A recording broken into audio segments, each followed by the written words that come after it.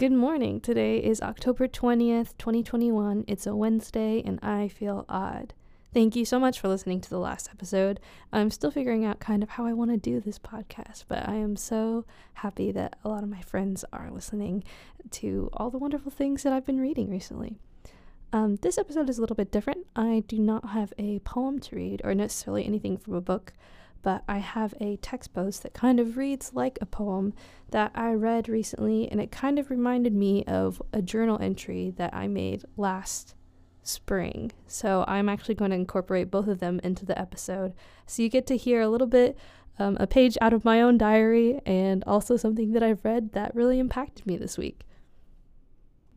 I'm going to have a lot of trouble trying to read this user's name. I don't actually have a Tumblr, but this is a Tumblr post, and I read it from Instagram. And I think my best friend might have sent it to me.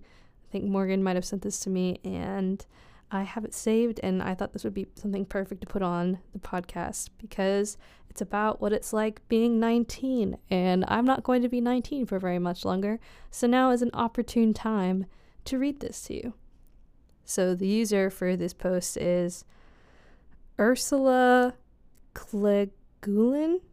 I don't know. It'll be in the title of this podcast, so I'm sure that you'll know it by now, and whatever I said was just a very botched version of that name.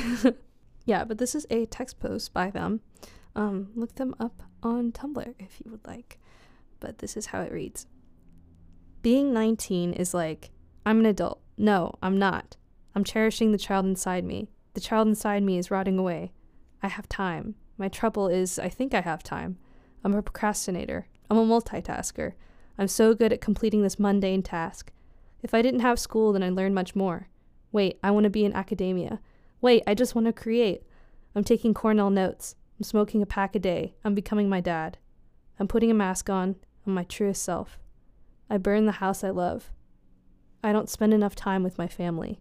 I won't ever look back. I keep on looking back. I'm sure I didn't read that well enough for you to understand, but I wanted to describe it to you. There is a period after every single one of those lines.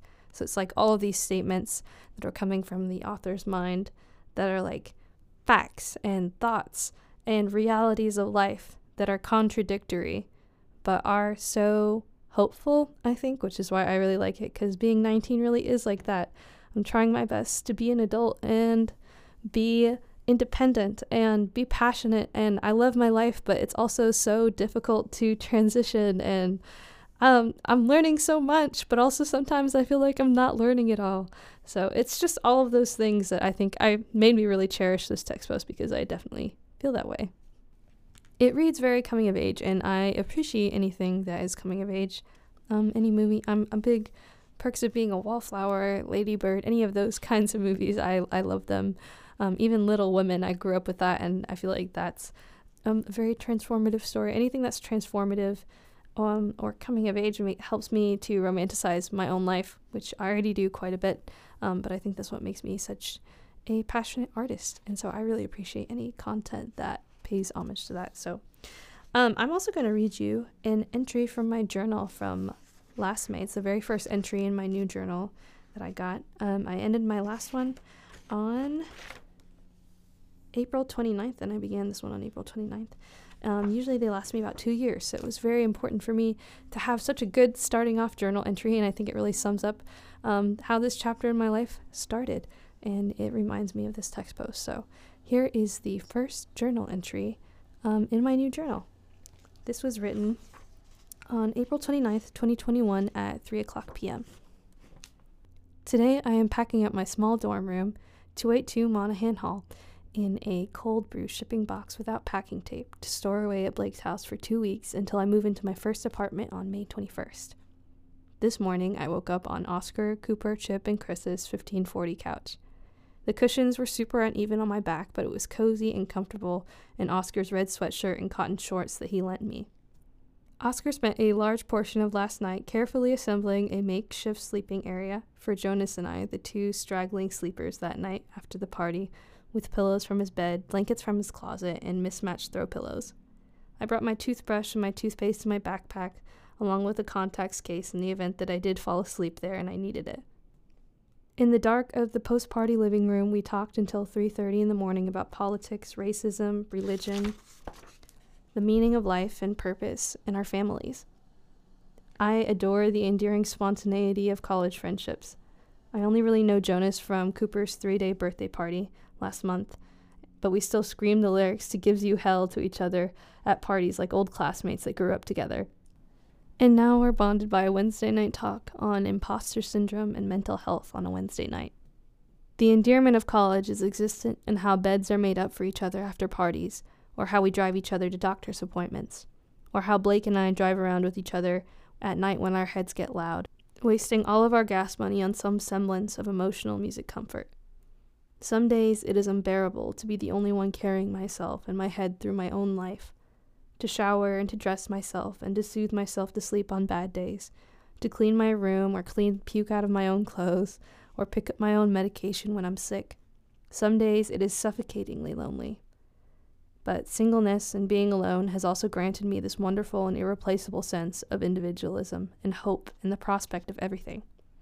Some days it just makes me adore myself and my strange wide open life, terrifyingly vibrant and unknown, and how strange it is to pack up my own room and move out all by myself, not due to some looming familial force, but just as an adult doing her best to do what's next.